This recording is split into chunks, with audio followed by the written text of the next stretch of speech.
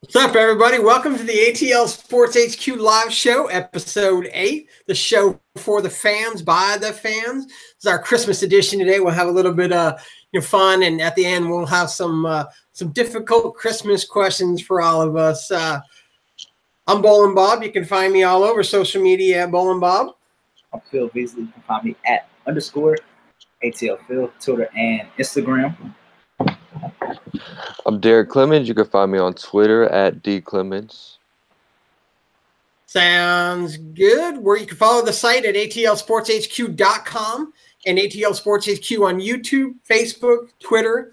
Also, the show can be found now on all major podcast sites, including iTunes, Spotify, Stitcher, pretty much everywhere that you can find any kind of podcast. You'll find us. Just search ATL Sports HQ.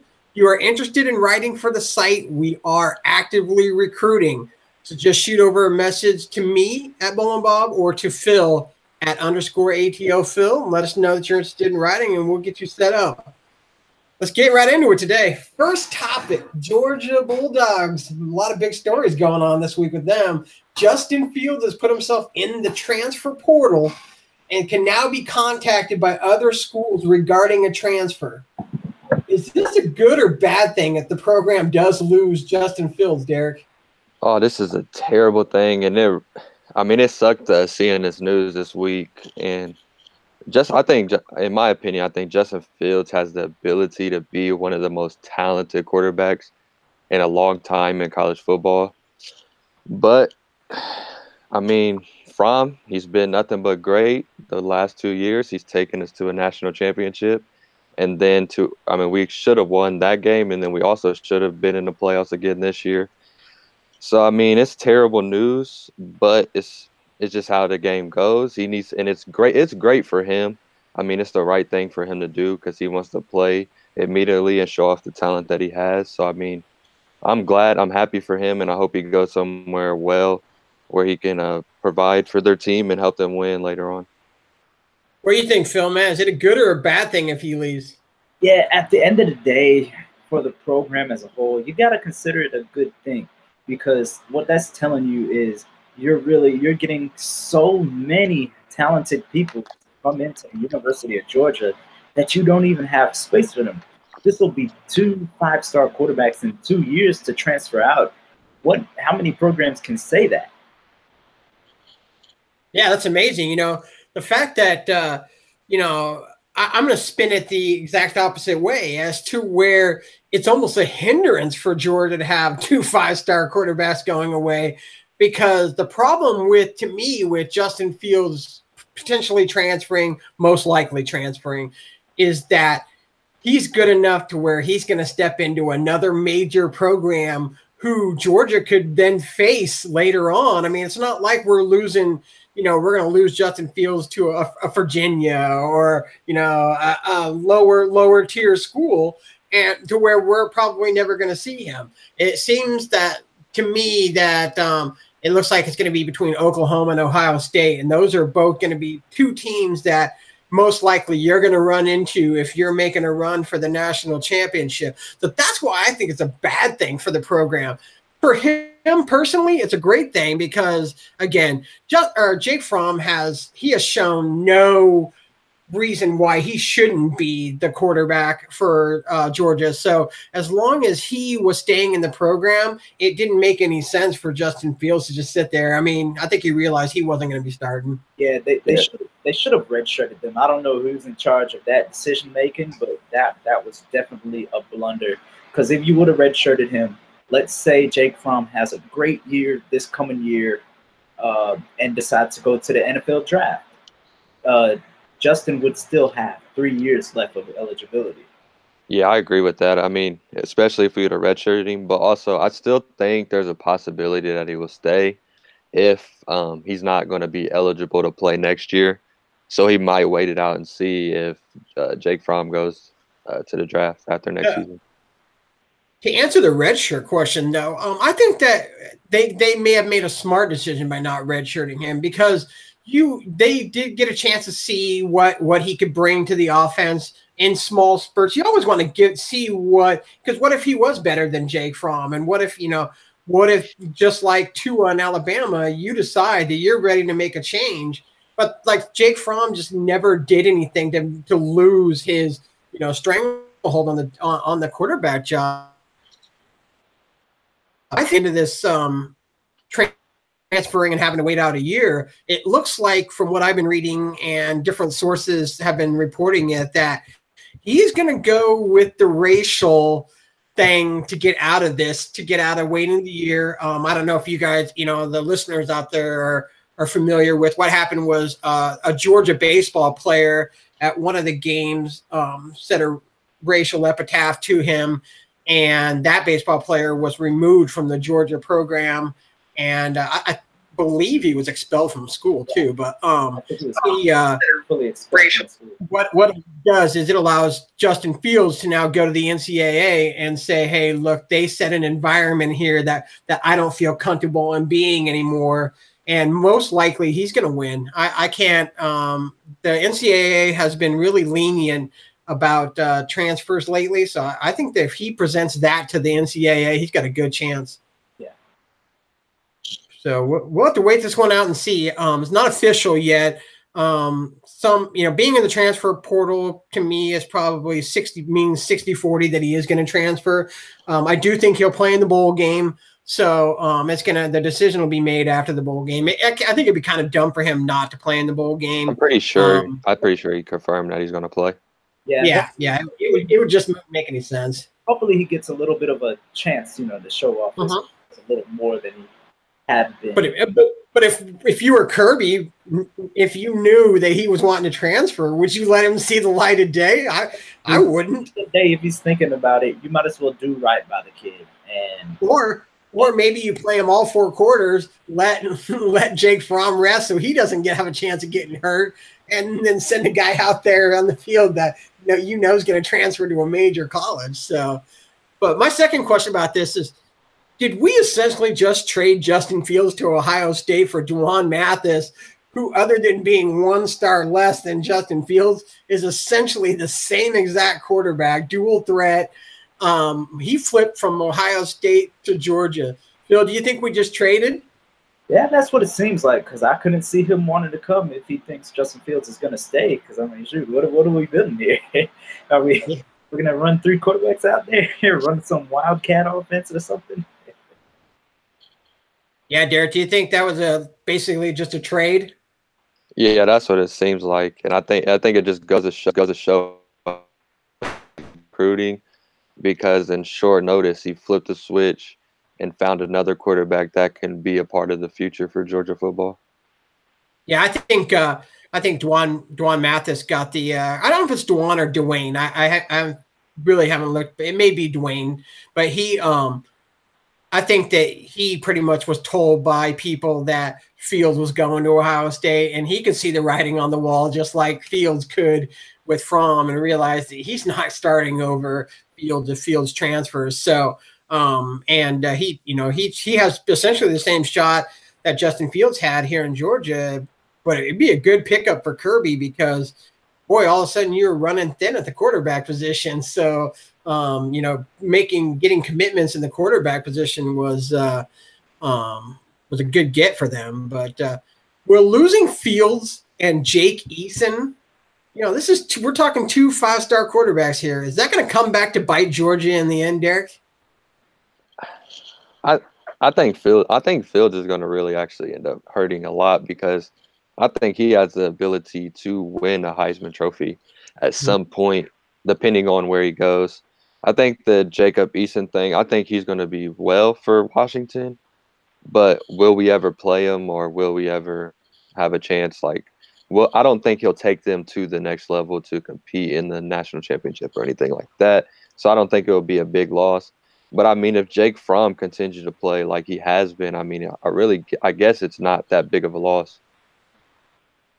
Yeah, I wanna throw this out to the YouTube chat if you guys are out there. If you guys, what do you think? Do you guys out there think Fields and Jake Eason's going to come back to haunt Georgia in the end? But we'll throw it to Phil for now while we hopefully get some answers. So, Phil, what do you think, man? Is that going to come back to haunt him? Yeah, I know where I stand with this. I don't think Eason will, because like y'all said, I don't think we'll play Washington. But but Fields is gonna go to Georgia Tech, and he's gonna slice UGA up next November. You know, he can have that revenge factor. But here's where I'm going to disagree with you guys, because Jake Eason almost has the easier path to get to the Final Four, because Washington, it will come in next year as the favorites in the Pac-12. Pac-12 obviously is a weaker conference. So him going back home and playing in front of his crowd, I think he is, where he's comfortable. He's no longer in a pressure situation playing at SEC. And so that's where I think he could come back to haunt him. Justin Fields is going to come back to haunt them. This is not a could. He is going to come back to haunt them. I said all year this year that I thought next year is when Georgia was going to take the step to national championship, and that was based off my thought that Justin Fields would take that job away from Jay Fromm. I think he is an elite quarterback. He's shown spurts on the field of what he can do, and he's just exciting, So I think he is going to come back to haunt us, but Jake Eason could. Again, he may sneak in. You could very well see a 4-1 Washington-Georgia matchup. So, it's interesting to see, but we'll just have to wait and see. That's the great thing about the NCAA is you just truly never know. So, but in tune with our Christmas theme, what is your Christmas wish for Georgia, Phil? For UGA or the state of Georgia? Well, for UGA. I don't know. For them to be decent, but for Georgia Tech to be better.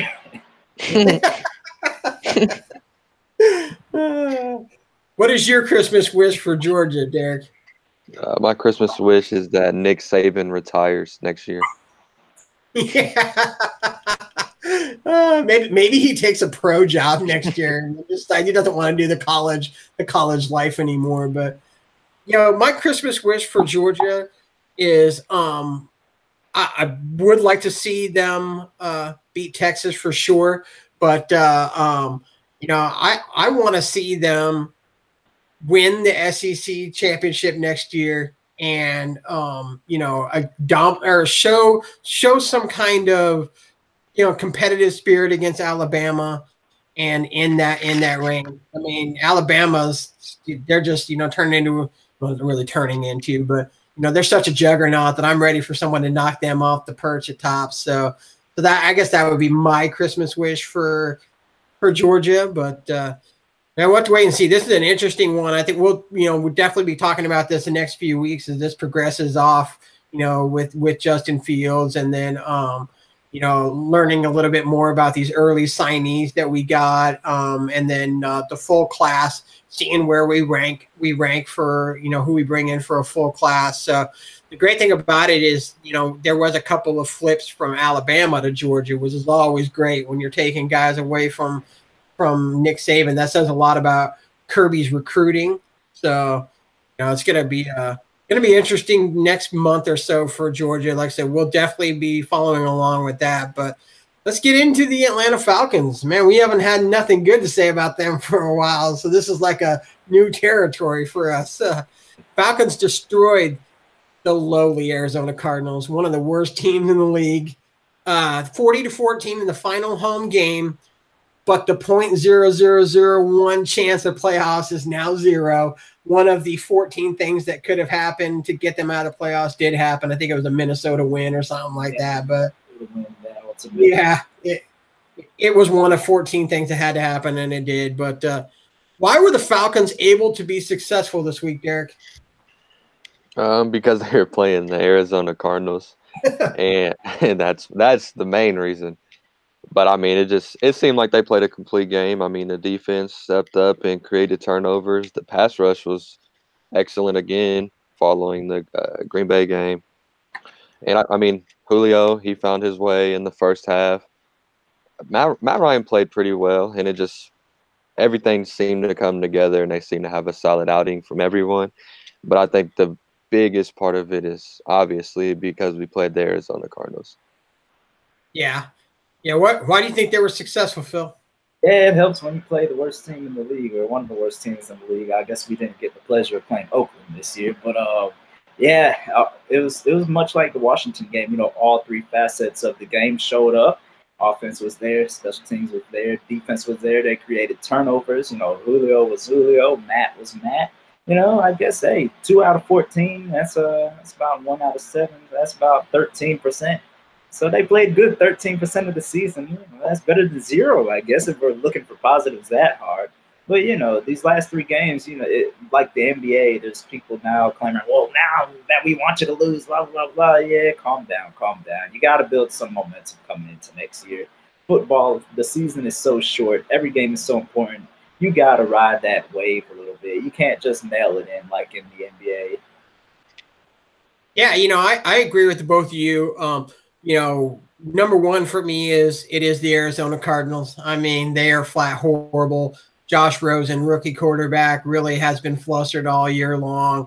So, but the pass rush was great. I mean, this was the second week in a row that it looked good. But, you know, Derek, why are they now going with a pass rush in week 14 and 15? Well, I mean, where was this 1 through 13? It's been the last 2 games. That's it too. That's crazy. I don't understand. I mean, is it the scheme or what? Are the players just finally starting to be better now, or I don't know. Yeah, I mean, you know, Phil. I mean, what do you think? Do you think someone had a chat with the defensive coordinator about how he wasn't going to have a job, so he thought he might audition himself for other? Definitely think it's a little too late right now to save his job. So I just think, you know, all season long we saw the injuries. I think it's people now finally getting comfortable within their increased production role. So it was bound to happen. Unfortunately, it's too late. But like I said, building on for next year. I guess another thing. I mean, we played the Packers, who had a hurt offensive line, and then we played the Arizona Cardinals. So I mean, it's not that impressive to me. But we played other teams that have had weak offensive lines, and we still haven't put together, you know, games like that. Again, there was 0 pass rush. We went from 0 pass rush to now it's like every other play is a pass rush. But real quick, I wanted to jump back in. I'm on YouTube, and Dougie Fresh, he's in here pretty much every week. He said, "Oh God, that's even worse." Or he said, "That'd be the most Georgia sports thing ever for Fields to come back and beat the Bulldogs in a national championship." But one thing I want to throw out this about the Falcons. I heard a rumor this week that they're interested in Darrell Bevell as the offensive coordinator. Let me tell you guys, as someone that has seen a lot of Darrell Bevell, Falcons fans just pray that Darrell Bevell stays far, far away from Matt Ryan and far, far away from that offense. I would almost say I'd rather have Steve Sarkisian than Darrell Bevell. Bevell was horrible. We were ready for him to be fired after about the 3rd year in Seattle. Finally, they did last year, and it's just, you know, it's done wonders. So, but that's the name I'm hearing is the leading guy to be the OC if they do get rid of Sarkisian. So you're going to show no improvement in the offensive spot. But, you know, so the fact that they're talking about Sarkisian being gone too leads me to believe that him and Matt don't have the best relationship either. But now that the Falcons are officially eliminated, is it all about the draft positioning, Phil? You kind of answered this one a little bit, but, you know, go into detail a little bit.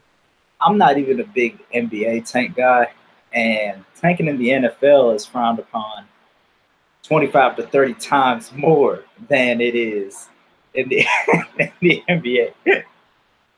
So you got to go out and try to win these games. Yeah, I'd say, you know, it's another, I think, easy win. No Cam Newton. So, you know, so you're not going to have to worry about Cam. You know, there seems to be a lot of injuries on the Panthers side. So, But what do you think? Do you think they need to go for draft positioning or wins, Derek? I mean, you go for wins no matter what. There's no point. I mean, there's no point in taking for what a few spots to jump up spots. I mean, it's always about winning in my book.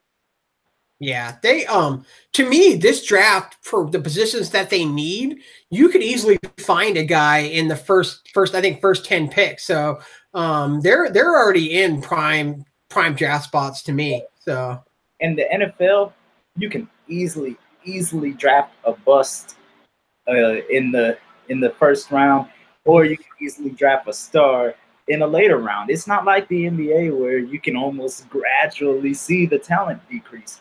NFL is a lot of luck. So if you want us to lose these last 2 games to get 2 spots higher, there's really no difference. This to me is the perfect draft, I think, for the Falcons to be trading down in to acquire more picks, get depth on the defense, depth on the offense. But we all know that that they don't trade down. If they anything, they'll waste picks and especially find a guy that they really love. So Dimitrov has never shown a an inkling to want to gather more picks. He'll just trade them all for 2 guys that he wants, and that's why you run into the depth problem. But what's your Christmas wish for the Falcons, Derek? I guess finish off the season strong, and I mean to not draft another Vic Beasley and Duke Riley. Mm-hmm.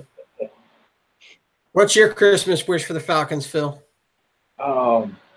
To have a healthy season next season, and to not have the Saints win in our stadium. I said a Christmas wish, not a Christmas miracle. My Christmas wish for the Falcons is that if the Saints do make the Super Bowl, I want the Falcons to sit there, and I want Dan Quinn to make them sit right on the front row on the 50-yard line and watch another team play on your home field in the Super Bowl. And Footside Club. Get it ingrained in your head to never let that kind of thing happen ever again on your field. What's that? The training, they get to use the training facility. Yeah. Yeah. Really for them, my Christmas wish for them is that they put together a solid offensive line for Matt Ryan and just a solid all-around team so that he can get this, I really would like to see him get a ring just so he can get the respect that he deserves, because without one, he never will. So, as long as my Seahawks are eliminated, I wouldn't mind seeing Matt Ryan get a ring. So again, it's just, for someone that's so disrespected as he is, I think that's what it's going to take for him to get any kind of respect outside of Atlanta. So we'll have to wait and see. I mean, we all know it's been a poor season. Everybody's looking forward to next season, but still got a couple more games to go. So finish off strong and then draft well. That's going to be the big thing for them. So, but now we're going to get into some Atlanta Hawks. The Hawks week since our last podcast, they did lose to the Celtics 129-108, which was an okay game. I mean, it wasn't their best, but I mean they stayed pretty much competitive. They had a couple of bad quarters and a couple of really good ones, and then they lost to Brooklyn 144-127. Same thing, except it was the first quarter just set the tone for that, and then a big win over the Wizards 118-110. I guess that would have been, I said last night in our loud line, would have been Tuesday night. Tuesday night's game against the Wizards, the best we have played all season long so far, Phil. I think it was no, I can't, because we had 24 turnovers. So I want to talk about that. That is absolutely ridiculous. I don't know how we won a game with 24 turnovers. Washington needs to be absolutely ashamed of themselves. They are what a crapshoot they are. But we played really good. Some really good games from John Collins, Trae Young, Taurean Not Torian Prince. Yeah, Torian. Yeah, he played well on the bench, doing nothing. That's a good spot for him. We like that spot. There on his with his suit, but really good game all around. If you cut out the turnovers, that really could have been a blowout. Mm-hmm. How many free throws were in that game? I forget. It was ridiculous. It was over 70, I believe. The game went to 10:30 at night because there were so many free throws. It felt like we were in a marathon. It was ridiculous, and early on, that's what was keeping Washington in the game because all the fouls were on us. And then the second half, it was like flip, and you saw Washington get a little frustrated at times and a few technical fouls even because every trip down the floor, each way, it was a foul. You don't like to see that happen. You don't want to see the refs take control of the game. It almost felt like we were there to see the refs. And I don't want to see them. I want to see the refs. I want to see the players play.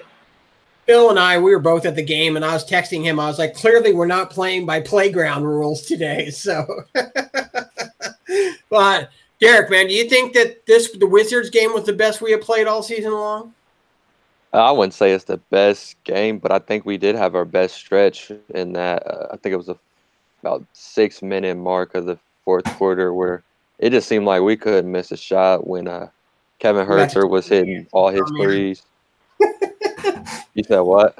You said you're about to take my answer from me. Keep going. I'm thinking the same exact thing. Yeah, that stretch, Kevin Huerter, he was hitting all his shots, and Trae Young was finding it. Or not Trae Young. Jeremy Lin was finding his groove. He scored 12 or 14 in one of the quarters alone. And then, I mean, it just seemed like they found a little stretch where they couldn't miss a shot, and they played great team basketball. But I wouldn't say it was the best game in the season. Like Phil said, I mean, all the turnovers, all the fouls, it kind of got annoying to watch at some points. One bad thing about being the third person that talks in this group is you guys always say what I want to say before we get to me, but I don't think it was the best game. Absolutely the best fourth quarter. That stretch that you were talking about was unbelievable. I mean, even the atmosphere in the arena at that, you just couldn't. I mean, we just knew everything was going in the basket at that point. The thing for me in that Wizards game, obviously the turnovers, but I'm okay. I'm okay with turnovers when you're trying to be playmakers. I mean, I'm okay with that. What I don't like, there was a few that Trae had that I kind of rolled my eyes at a little bit. His was the most that where I was kind of like, oof, what'd you do that for? But the problem was I really started watching once he started getting into a little bit of a turnover groove, was that he was always one step ahead of everybody. And so his passes were essentially one step ahead, and they would always go right off a fingertip. And so all the turnovers that he had that I watched went ahead of the player instead of like passing it behind. And then there was a lot of the turnovers were iffy at best, but because the refs were calling such a tight game, that contributed to some of it as well. But yeah, that fourth quarter stretch, I thought Kevin Huerter was great. The guy that they called up for when Torian got hurt, we got him from Oklahoma City. What's his name, Phil? Hamilton. Yeah, Hamilton. He kind of brought Daniel Hamilton. Yeah, he brought some energy out there. He played quite a bit in that game as well. But I think we had 6 guys in double figures. So all around play, that might have been our best game for spreading the ball around and gathering offense. But yeah, I really enjoyed that fourth quarter, and I'm always down to see a win. So definitely shout out to the Hawks for playing a good game like that, showing what we can do. Let's see if they can put together some consistency and come out with some good energy in New York City tomorrow. Well, you're starting to see guys that weren't contributing as much at the beginning starting to finally put it together. We'll get to a few of these as we come down the line here, but let's start with Kevin Huerter. He has probably been the most improved Hawks player over the last 3 weeks. What has he done to elevate his game, Derek? It seems like he's starting to get comfortable. I mean, he's starting to find his groove and find his spot on the court and his role as the player on the starting lineup. And I mean, he's knocking down shots at a more consistent rate. I mean, I don't think he was as consistent percentage-wise, but it just seems like he's starting to do that.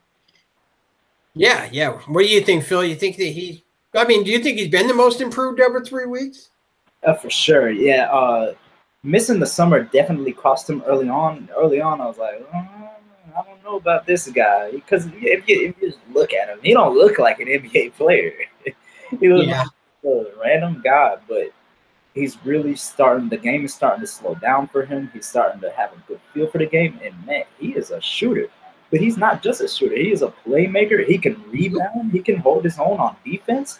He could potentially grow into a very serviceable two-way player.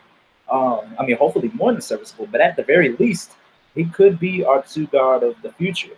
So it's definitely good to see. The 19th pick has been very good to us. So maybe our Mavericks pick will fall to 19th. Now, hopefully, I don't think it'll fall that far, but that's a whole other discussion we can have. But we talked about, you and I have talked about where we thought that he would be that he would have benefited from a trip to the G League to improve his game a little bit. But Lloyd Pierce has really, really shown great patience for a guy that's got a rebuilding team. And, again, I've mentioned before that, having him go through it with Philly, has definitely helped along the side. But what Herter has shown to me is that the things that I love the most about him in Maryland, the ability to rebound, get up on the boards, create his shots. He's really, really good running the screen. And so I noticed that a lot on the game on Tuesday. And then he's starting to bury threes, not just, make them, but he swished a couple that were just pretty, and they were, he was missing those at the early on in the year. Yeah, and also I think if Coach Bud, now this is why we got Lloyd Pierce. If Coach Bud was still our coach, I don't think Kevin Herter or Omari Spellman would have cracked the rotation yet. No, he was, in fact, Lloyd Pierce has given him more minutes to get him through the struggles, which is very. He's starting now. Yeah, we can sit here and we can go, it's just not working out. Send him to the G League. Well, Lloyd Pierce, in essence, is kind of treating it like the G League. Let's get these guys work through their struggles. It doesn't make any sense if those guys are struggling to put out, put out our veterans. That's not doing us any good. We don't need the vets out there playing, 20, 25, 30 minutes. We're not winning more than, best case scenario, we're not winning more than 25, 30 games. Really, I don't expect us to win more than like 18 to 22. Yeah. This is why we decided to make the move that we made with bringing in Lloyd Pierce instead of Mike Budenholzer. Yeah. That's, again, it was, it was a move. That was the coaching move was just one that had to be made. And so again, Budenholzer wanted no part of a rebuild. So you get a guy in here that can be patient with it. That's a good developer. And so again, I agree with you where I want to see consistency. I don't want to just see this one good game and then next game we get blown out in a quarter again. And I don't want to see us get down 28-10 in the first. Exactly. Yeah, that's again. If we could win as as many games as we want if we don't have that one quarter where we're outscored by 20. So, but I think we should ask Derek what he thinks about this, shouldn't we? He's having some technical difficulties. He'll be back with us in a few. So you're stuck with us too for a little bit, but we'll be sure to ask him all these important questions when he gets back. So, but there's rumors of Jeremy Lin being on the trade block. How amazing is it that in a month he has made himself into being a tradable asset at all, Phil? Yeah, I tell you, if you would have asked us a month ago, Jeremy Lin looked like he was done with the league, looked like this might be his last year. That was it. Now this man is bringing Lin's sanity back to Atlanta. Watch that. Now all of a sudden, I don't want them to trade him. Because now I'm thinking, well, who are we going to have as the good backup point guard if, you know? And, you know, yeah, he's going to get a lot of trade interest, but I can't see them pulling the trigger unless someone wants to throw a first round at us, because his leadership and steadiness behind Trae Young is just too valuable. If we're going to trade some bets, it's going to be Kent Bazemore. It's going to be Dwayne Dedman, people like that, because point guard is the most important position in the NBA, in my opinion. And also, when we have a rookie point guard that really struggles at times and needs a veteran and needs some leadership behind him at that position. Yeah, I agree. You know, the reason that they brought him and Vince in were because they were great locker room leaders. So, you know, unless they're coming with a proposal that's going to have some good draft picks, but I just didn't see the prominent name I've seen mentioned is Orlando. You know, I don't see, like, to start him, I guess. Yeah, you know, we were talking about it at work today, and we were like, you know, what does Orlando want him for? You know, and that's, I guess, it really didn't make any sense. I mean, they're hovering around 500. I think they'll have a monumental fall off in a few weeks. But I don't know. You know, there's some stupid teams out here.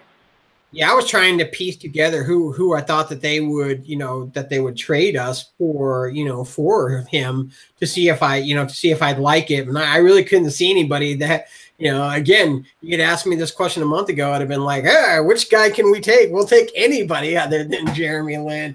But now that, you know, in the same instances, you know, Kevin, you know, his legs were starting to come back to him. The game is the speed of the game starting to come back to him. Yeah. And then now all of a sudden, you know, you throw John Collins in there as well, who's also starting to have the speed of the game come to him.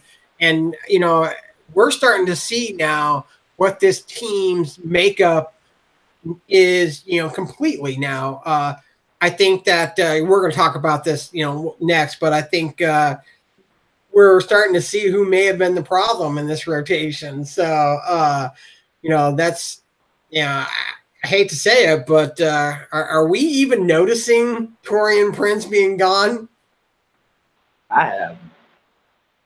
And I don't know how, because I guess I've been watching the Hawks game a lot more stress-free than I have, because Taurean Prince. To me, the difference is the fast break. Yeah. But the fast break pace without Taurean slowing and dragging everybody down has been fantastic. I think we've dunked more since he's been gone than we have the entire, you know, entire time when he was there. So, you know, it is, you know, it's going to be interesting as far as how many minutes he'll get when he comes back. I'm not sure how many more games he's going to be out, but hopefully more. It feels like it feels like it's been. With all due respect to Taurean Prince, he drives me crazy. He takes some really ill-advised shots. He's then he misses. He misses the ones that aren't ill-advised. He misses the easy layups. He was the worst last year in, I think, layup percentage. And so, look who decided to join us again. I don't know. I expected a lot more from him this season, and not even like numbers wise. Just he's making some of the same mistakes that he was making his rookie year, and they're just really low basketball IQ mistakes that you shouldn't be making your third year in the league when you're expected to be. I mean, a lot of people expect him to lead this team in scoring this year. I think he could be a guy that's packaged with a veteran to go to at the trade deadline to go somewhere else. And it's just amazing to think that, you know, because when he was drafted, I was just as excited about that draft pick as I was for Collins. And so I thought he would be an impact player for us. I wasn't as sold on Bembry, and now it seems to me that Bembry could be the better of the two, you know. I could have never have said that last year, but I want to go back to Derek and ask you about I know you wanted to chime in about Jeremy Lin, but do you think rumors of Jeremy Lin being on the or with rumors of Jeremy Lin being on the trade block, how amazing is it that in a month he has made himself into being tradable? Yeah, I was about to say. I mean, at first, I'd be the first one to say, I mean, go ahead and trade Lynn for anything you can get. But now, I mean, he's turned into a great backup point guard, and I mean, at some time he looks better than. I mean, obviously he's not better than, but he plays better than Trae Young, which helps the team out more. And I mean, he's a good mentor. You can just tell on the court and off the court. And I mean, I don't think it's necessary to trade him, and I don't think we'll really be looking to trade him because of what we're going to get back. I mean, we still need a backup point guard, and I think he plays that role perfectly for the team, especially this young team. And I just don't think it's necessary, and I don't see us doing it unless there's just an offer that we cannot decline.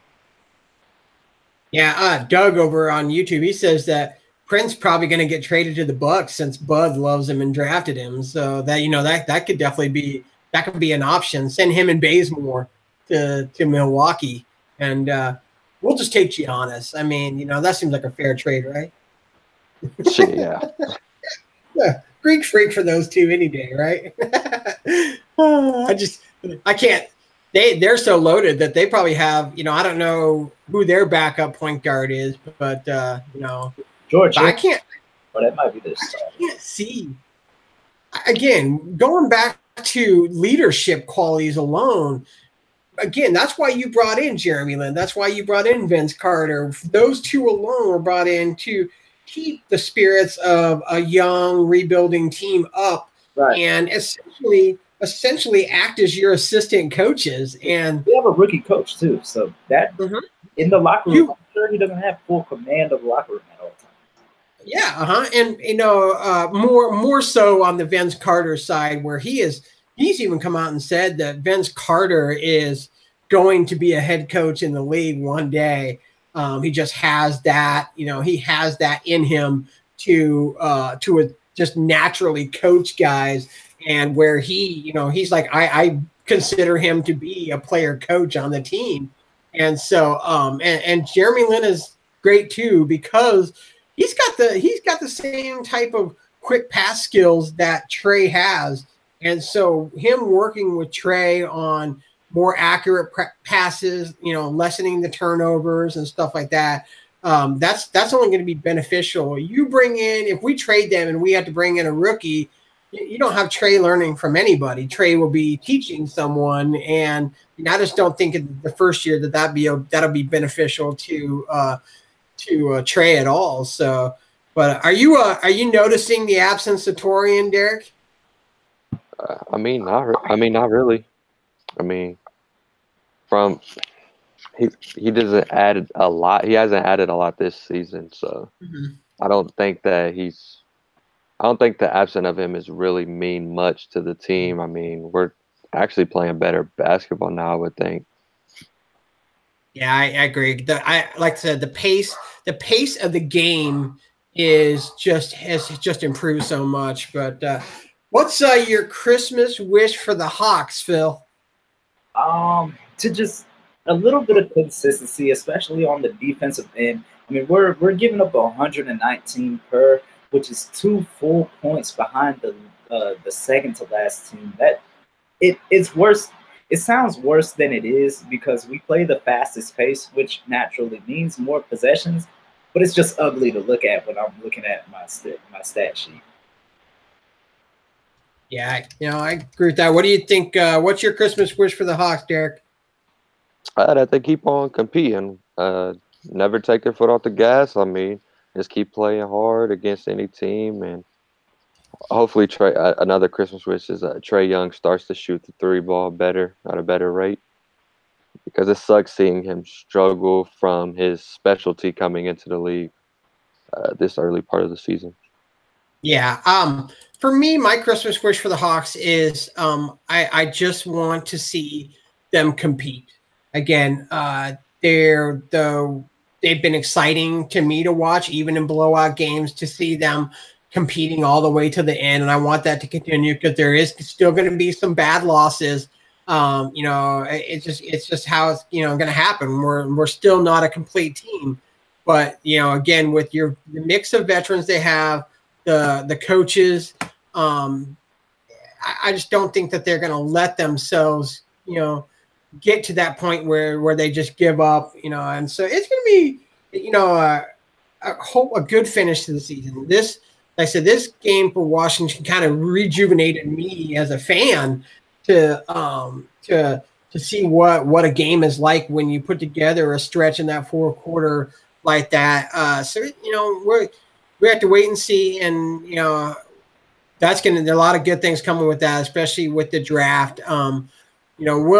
This year for the draft, we're actually going to go live at the draft and have our own little draft party where you guys can come and hang out with us. We'll kind of go over, discuss the picks and stuff like that. We're talking about doing that for the NFL draft as well. That way you guys can participate, kind of boo or yay the picks that the Falcons and the Hawks pick up, while you listen to us analyze, who we get and stuff like that, and we'll give our opinions like it means anything, but that's something new we're really going to try, because now's the time to do it. Again, with the Falcons having a high pick, the Hawks having 2 picks that could be, very valuable picks.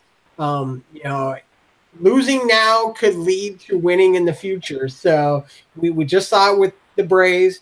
So that's one really good thing about it is you've seen what a rebuild can do to a young team, and so that's what I'm hoping. I essentially want the same style for the Hawks that the Braves went through. I'll take losing seasons if it's going to improve us quicker and give us a chance at getting to the playoffs and being a respectable playoff team, than to just go to the playoffs and know that we're never going to go any further than that one miracle year where we went to the Eastern Conference Finals. But really, essentially, we were just a second round playoff team that was never going to go any further. So it was the future's bright. Just stay patient with them as a Hawks fan. I know it's rough. So, but let's get into some Christmas fun now.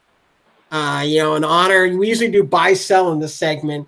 I threw this out in YouTube as well for those that are watching with us. Feel free to answer. I'll come back and look through there as we go along. But Phil, what is your favorite Christmas movie? What's that movie? With the family. Was it Christmas with the Cranks or something like that? I don't know. Every Christmas movie is about a family, Phil. You got to be a little. There's National Lampoon's Christmas Vacation. There's Christmas with the Cranks was one of them. Who was in it? That one. The one with Tim Allen. Yeah, the girl went away to college, and they thought she wasn't going to come back for Christmas. Yeah, that was Christmas with the Cranks. That's a pretty funny one. I do like that one. Derek, what's your favorite Christmas movie? I'm gonna have to go a classic route. I mean, I think I'm gonna just go ahead and say A Christmas Story is probably my all-time favorite, but it's a close second with the Christmas Vacation. Yeah, I'm about to make myself very unpopular in here. I hate National Lampoon's Christmas Vacation. I don't think that movie's funny at all. Number one for me is A Christmas Story. It's on all the time on Christmas Eve. I want to say that maybe she can verify this in chat, but I think my wife has never seen the whole movie of A Christmas Story. Isn't that like un-American? I literally have you seen it. I don't even know. I couldn't tell you one thing about it. What? You don't know the Red Ryder BB gun? Come on, man. I'm not a movie guy. I'm terrible with movies. I don't even know a lot of the classics. I literally watch it probably at least 2 times on Christmas Eve night because they had that little marathon going on. And I would sit there and just watch it, have it on the TV. Yeah, to me, my second favorite is Die Hard. I know people say this like, that a Christmas movie? It's not. We'll go back to the next thing. But do you think Die Hard's a Christmas movie, Derek? No, it's not even close to a Christmas movie. Bill, you think Die Hard's a Christmas movie? You can't. It's not Christmas just because it's set in the winter. But a lot of people say that's yeah. But my wife says her favorite are Christmas Vacation and Home Alone.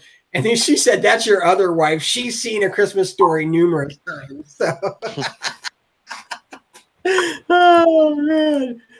I don't know. I thought she said she had never seen it, but she always makes me watch A Christmas Vacation every year, and I'm like, it's like the biggest boredom of an hour and a half ever. So, and I've seen Christmas with the Cranks about 800 times because of her too. So, but I do like Home Alone. Do you guys like Home Alone? That's up there. That's probably top 5. Yeah, that's a good one. He just put out a commercial for Google. You guys got to check it out. It's pretty funny. What are you talking about? But yeah, we'll go with I have to say. Oh, Doug says Home Alone and Die Hard. He knows Die Hard's a Christmas movie. So that totally has nothing to do with Christmas other than the setting. So yeah, it's literally just when they decided to do the scenes. It was in the winter. Yeah, I don't know, man. All right, what's your favorite Christmas song, Phil? Oh my God, I hate Christmas music. I could just tell that Phil was going to say that.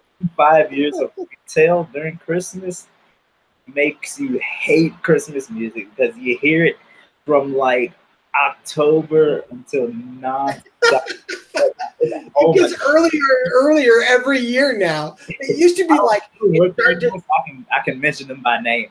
Five Below, they don't play like the regular renditions. They play the cheesy teenager renditions, and they're just awful. So like last year, y'all know that Christmas that song Last Christmas I Gave You My Heart. Oh wow. They had about 10 different renditions in their rotation, so I kept track. I heard it over 100 times last Christmas. The same song, and it just made me want to. Bill started singing along with George Michael every year. But there's, I don't know the name of it, but I'm not gonna try to sing it. I was gonna say, are you gonna sing it for us? No, I'm not gonna do this. What's your favorite song, Derek? No doubt. My favorite, while just growing up, Santa Claus Is Coming to Town by the Jackson 5. That's a really good one. I would have never thought of that, but you bring it up. That is a really good one. That's no doubt my favorite. Now I'm gonna have to plug it in tomorrow and just listen to it because it's been a long time. On the Pandora station, it's always like Sinatra and all the older guys, but I was the wife and I. We took a trip to Alabama, and she had never heard Death Row's Christmas album. So have you guys ever heard Death Row's Christmas album? Look it up. It's if you've ever wanted to hear Snoop Dogg singing Christmas songs. Actually, no, I have heard that. They play it on Pandora all the time. Yeah, they have play a Christmas playlist. Yeah, they do. The big one that they do was him and what's the one guy Nate Dogg. He's in it and stuff, and yeah, that's the main one that they play, but the whole album is freaking hilarious. But I've never sat there and just listened through, but I've heard it on Pandora. Yeah, it's pretty funny. My wife says people who jam Christmas music right after Halloween through the New Year are the worst. But she said nothing says Christmas like Snoop Dogg. So, but she'll call me a liar if I don't say this. My favorite Christmas song is Dick in a Box. Every year I gotta play it, and she's like, "You gotta sing it. You gotta sing it." And so she makes me sing it. And it's hilarious. But that one, and there's one that was played on. Well, actually, they both were played on. They were played on Saturday Night Live. But it's Christmas Time Is Here. It always makes me laugh every single time I heard it. Traditional wise, I like the classics. I mean, I like the older style Christmas songs, stuff that remind me of when I was a kid, because I'm old. So, I like that. I like that Sinatra. I like that kind of stuff. Bing Crosby and all that. You probably don't even know who those guys are, but I have no idea. I mean, I know I've heard them, but But so I don't really listen to much of newer stuff. Any that Mariah Carey song's up there. I really like that. That's up there for sure. So, but she could sing anything. I mean, she's really good. So, what is your favorite Christmas cartoon? Like something they show, the specials and stuff all year long. So your favorite Christmas cartoon, Phil?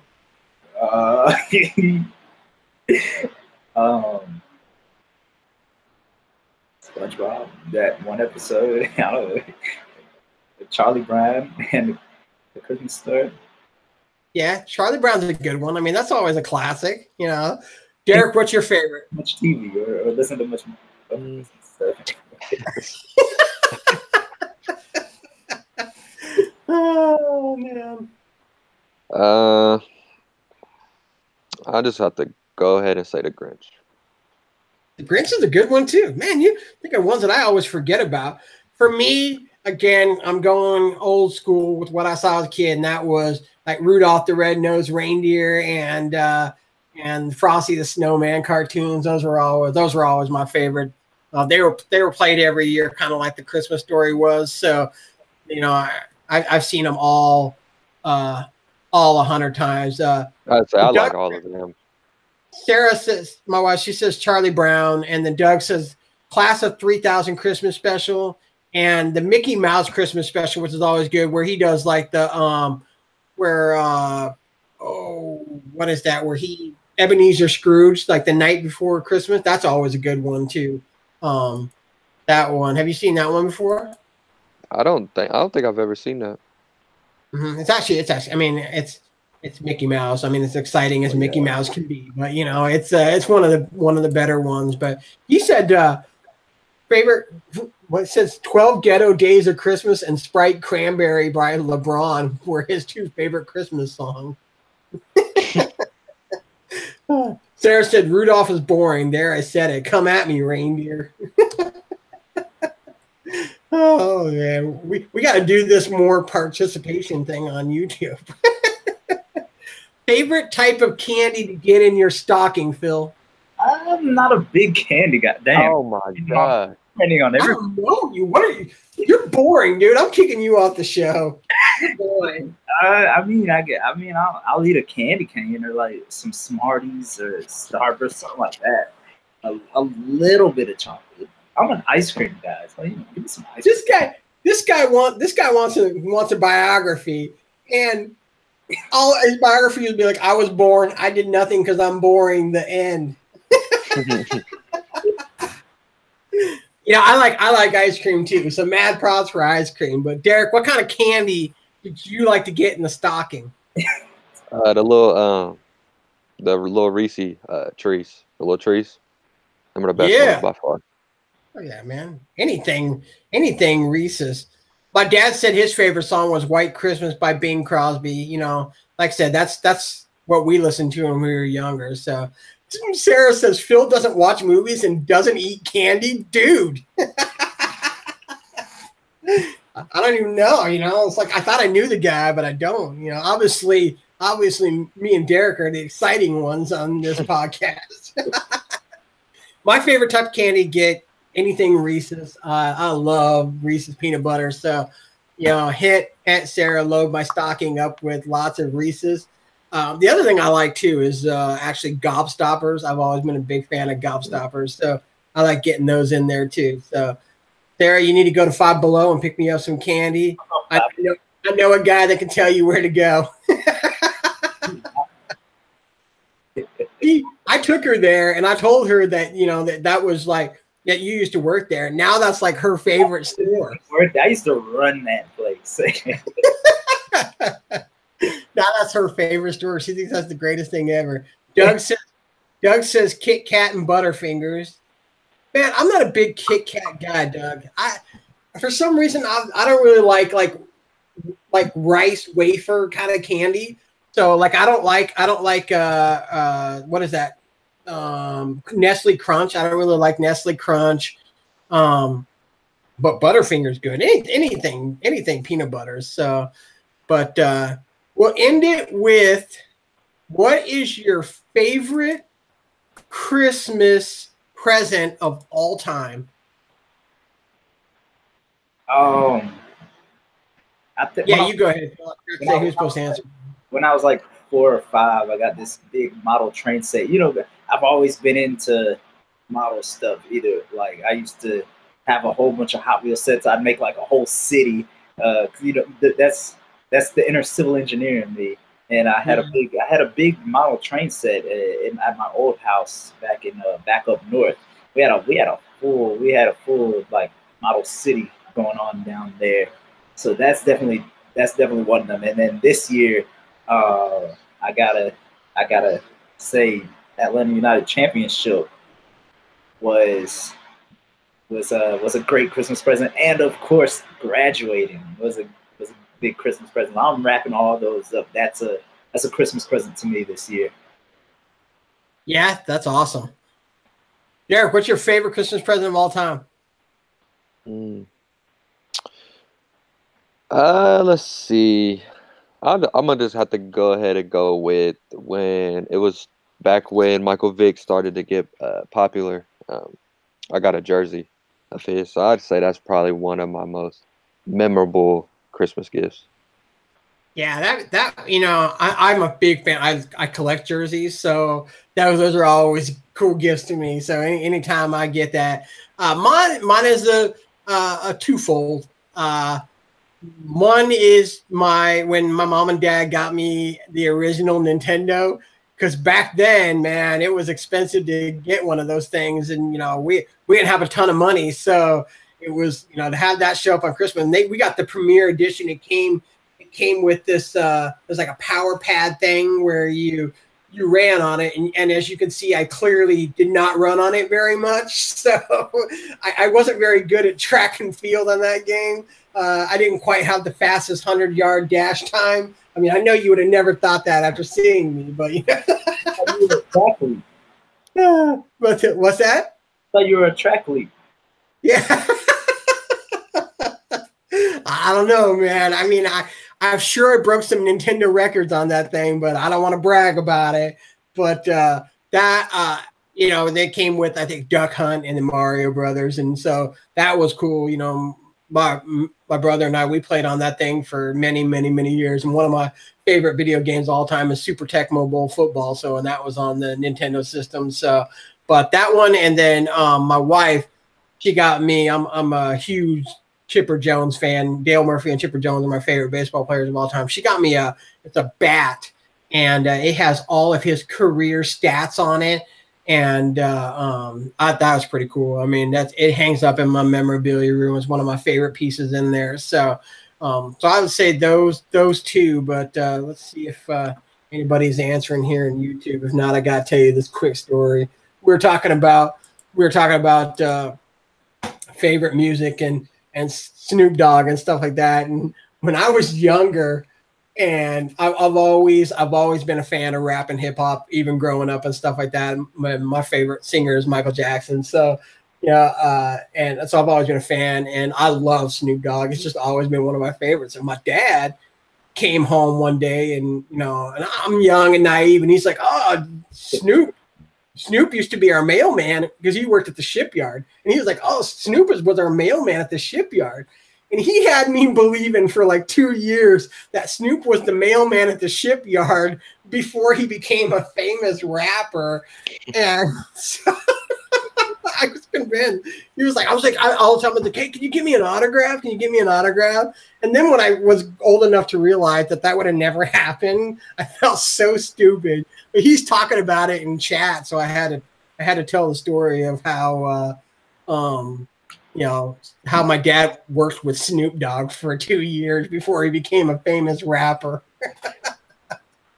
I was dumb. What can I say? But my dad, he says, my mom, she likes those little chocolate balls that are wrapped up in the aluminum foil thing. You guys ever get those?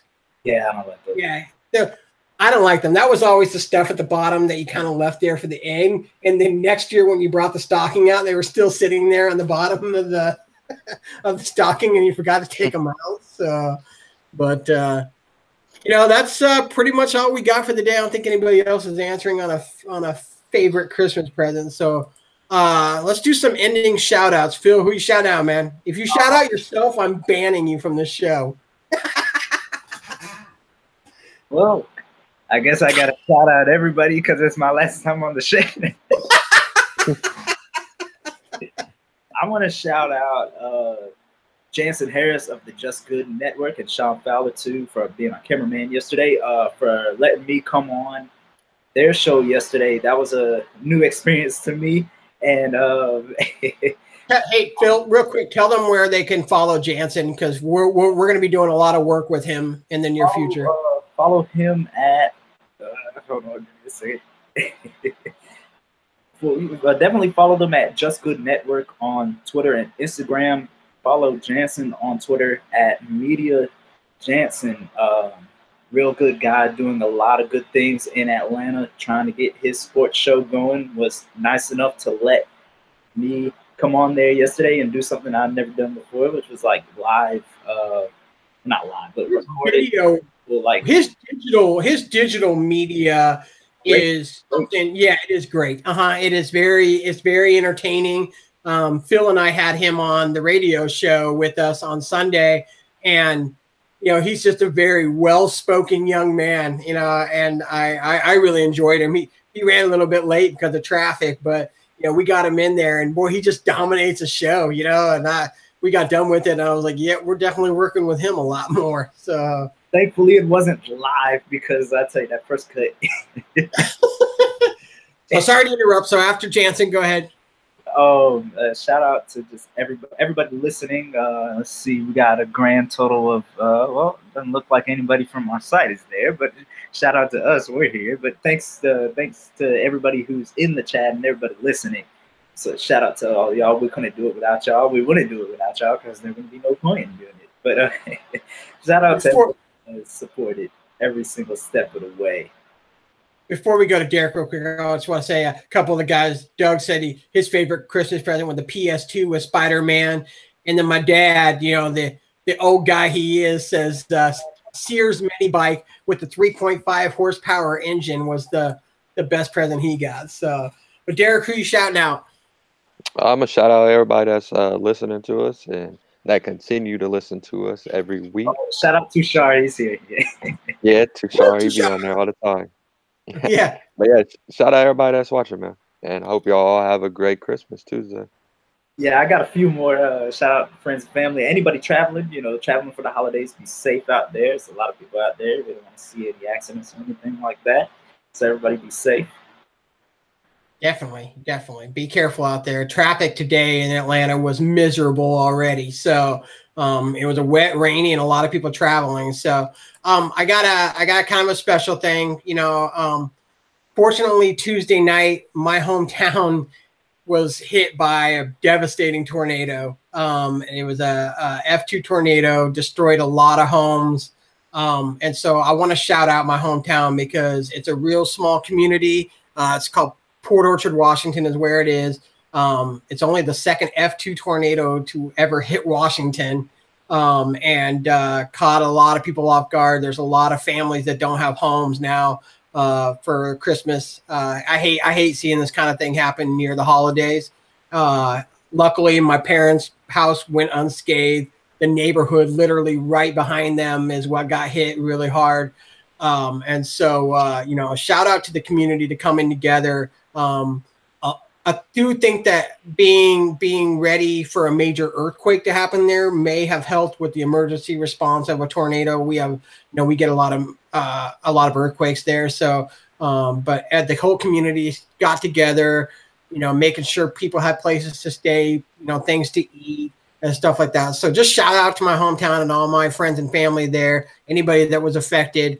I hope you guys, have a Merry Christmas and stuff like that. And that goes for everybody too. I want you all to have a Merry Christmas, and, we'll be back next week. I'm sure we'll have a special New Year's edition where we're just going to drink a lot of champagne and then come on and try and do the show. So it'll be the drunk New Year's edition of the show.